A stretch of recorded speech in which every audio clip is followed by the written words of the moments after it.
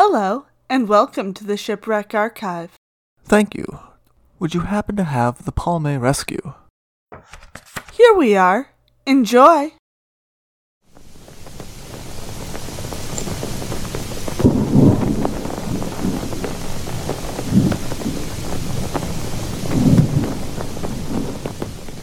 In a normal storm, Dublin Bay would have offered some shelter and safety to a ship in a storm.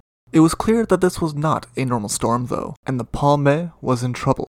For the population of Kingstown, Ireland, watching from the shore, a feeling of helplessness set in as they watched the bark drag its anchor, bringing it closer and closer to the rocks. As word spread through Kingstown, more and more people came down to watch, in spite of the blowing spray, harsh winds, and roaring waves. This was not the general manner in which the people of Kingstown spent their Christmas Eve, but in a place so closely tied to the ocean, everyone wanted to be on hand when a ship was in trouble. The people aboard the Palme were also aware of the trouble they were in. The captain's fears were undoubtedly heightened by the fact that his family was on board the ship. Captain Axel Wyron was traveling not only with his wife Lydia, but also with their daughter Esther, who was only 5 months old. The Palme was Captain Wyron's first ship. He had only been recently certified, and his appointment was in no small part due to his status as the son of the owner of the vessel. The Palme was not as fresh as her captain. She had started her life as a Frederick Tudor in 1866 for an American interest. By the time that she found herself in Dublin Bay in 1895, she had gone from an American ship to a German ship to a Finnish ship flying a Russian flag. She had also seen the fall of the age of sail. The rise of steam had taken hold, and the old white-sailed ships of old were now considered outdated and obsolete. Still, she was well built and considered a good ship for her age. Better yet, the 997-ton ship had just had a refit that ensured that she was at her best.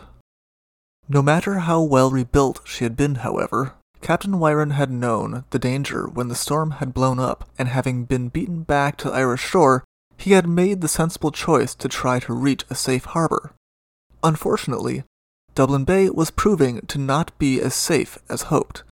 Waves washed over the ship while she was at anchor, and that was only while the anchors held. As the ship drifted closer and closer to the aptly named Razor Bank, they could only hope that help was on its way. The area around Dublin Bay was no stranger to ships in distress, and as a result, they had more than one life-saving crew that could be called upon to act in these situations. The problem they faced was the very same conditions that had driven the Palme into such a dire situation in the first place. The first idea was to launch a steam tug to pull a rescue lifeboat behind it, and indeed they had almost put this plan into action when the owners of the tug pulled out at the last minute.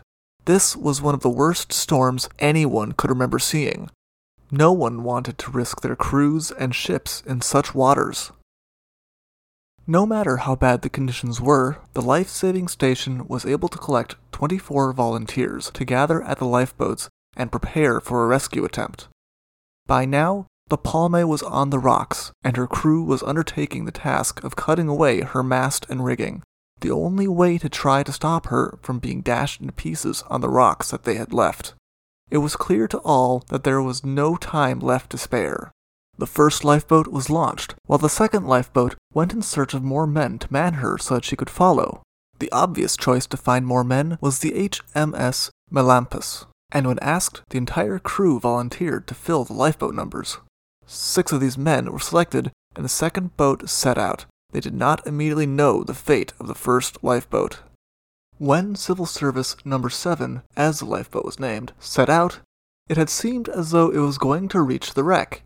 People on shore strained their eyes and brought out binoculars and telescopes in an attempt to see the heroic efforts of the crew. As she came about for a leeward rescue, however, a wave washed over her and the small boat was flipped over. Rescue lifeboats have always been small and frail in comparison with the elements that they face, and some thought over the years has been put into their design as a result. By the late 1800s, one of the features of a lifeboat was that they had air pockets to allow them to be self-righting. Everyone who watched from the shore for the small boat to flip back over waited in vain, however. Something had gone wrong with the Civil Service number 7. It stayed as it was, the keel facing the sky, and the crew that had manned her in the deadly water. It had not only been the people on shore who had been watching her journey. The crew of the Palme had also seen her fate, and now they jumped into action. Unable to just stand and watch as their would-have-been rescuers struggled against the storm without a boat, the Palme attempted to launch her own lifeboat to rescue them. Unfortunately, the roaring waves that had flipped the Civil Service number 7 were not any more gentle now, and they smashed the lifeboat against the hull of the Palme as they attempted to launch it. Now they had no way of attempting to reach the shore of their own volition and could only watch as the men of the Civil Service 7 sank beneath the waves. The second lifeboat, the Hannah Pickard, now set out to make her attempt. She was even smaller than the Civil Service number 7, and she did not make it as far as the first lifeboat did. Though they were able to see the upturned boat, the Hannah Pickard was also overturned before they could reach her and search for survivors. Unlike the Civil Service number 7, however, the Hannah Pickard righted herself as was intended, and the men were able to scramble back in. Despite the cold, they still tried to strike towards the overturned lifeboat and the stricken bark. Their only reward was to be partially capsized again, something that carried away their mast and half of their oars. It became very clear to everyone on the Hannah Pickard that they were not able to continue any further. Indeed, it was not entirely certain that they would be able to make it back. They certainly could not return to Kingstown. Instead, they turned their boat to Black Rock and managed to land there, damaging the Hannah Pickard badly enough that they would not be able to set out in her again that day, even if the weather were to abate, which it did not.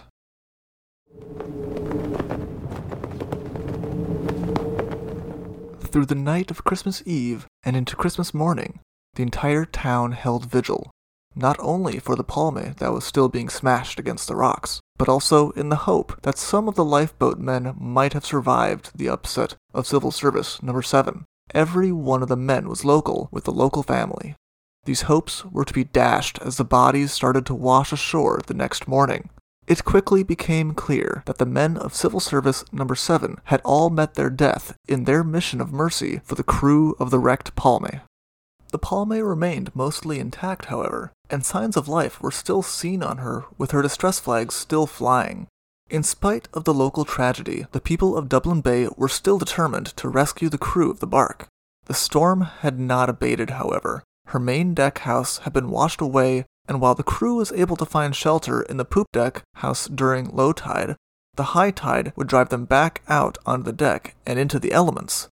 Through all of this, they were only able to make some hot coffee to raise their spirits, though it was said later that Lydia Wyron was instrumental in keeping everyone's spirits up, not allowing anyone to become depressed or despondent.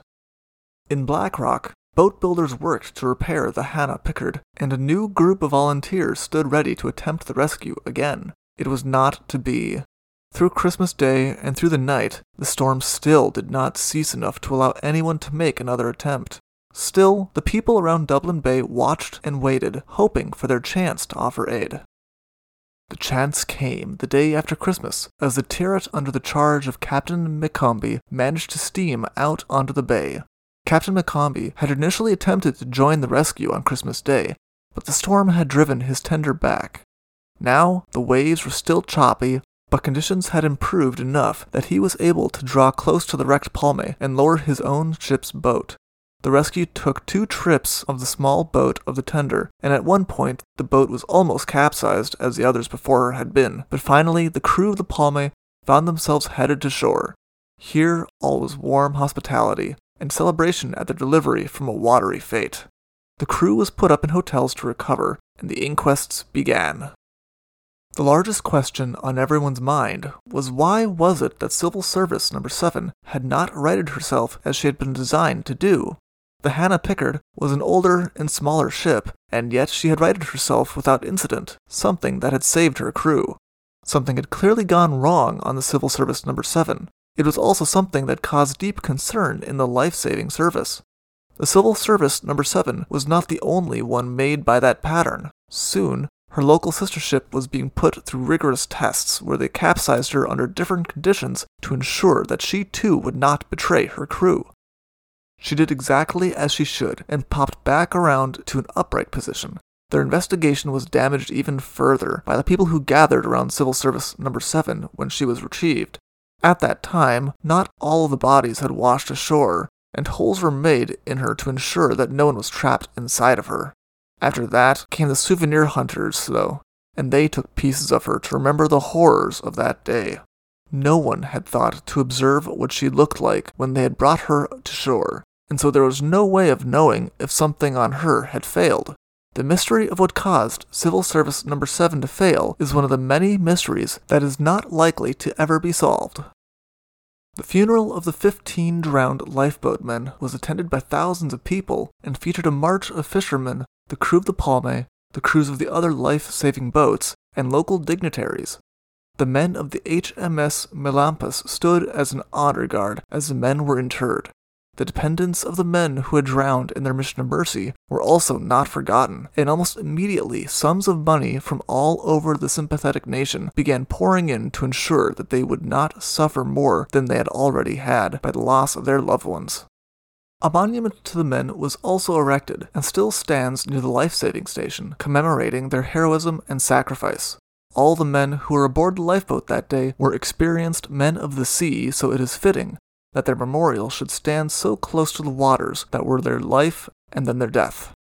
The Palme faded into obscurity almost immediately. The men who had been her crew were given some money from the fund that had been raised and were sent back home. Captain Wyron put the wreckage of the Palme up for sale, and it was purchased for a very small amount by a local carpenter who took the wood and built local outbuildings with it. The Palme was not insured at the time of her loss, so even this amount of money was better than nothing. By 1910, the Palme had entirely slipped beneath the waves of Dublin Bay. The Palme will always be a side note in this story, however. No one remembers the affairs of the wreck of the Palme, but the locals still remember the story of the Kingstown lifeboat disaster. For more of the story of the Palme and the local history around the wreck and Civil Service number 7, please see The Palme Shipwreck and the Dublin Bay Lifeboat Disaster of 1895 by Cormac F. Loth, or see the sources listed in the description below. Thank you for listening. Thank you for visiting the Shipwreck Archives. See you soon.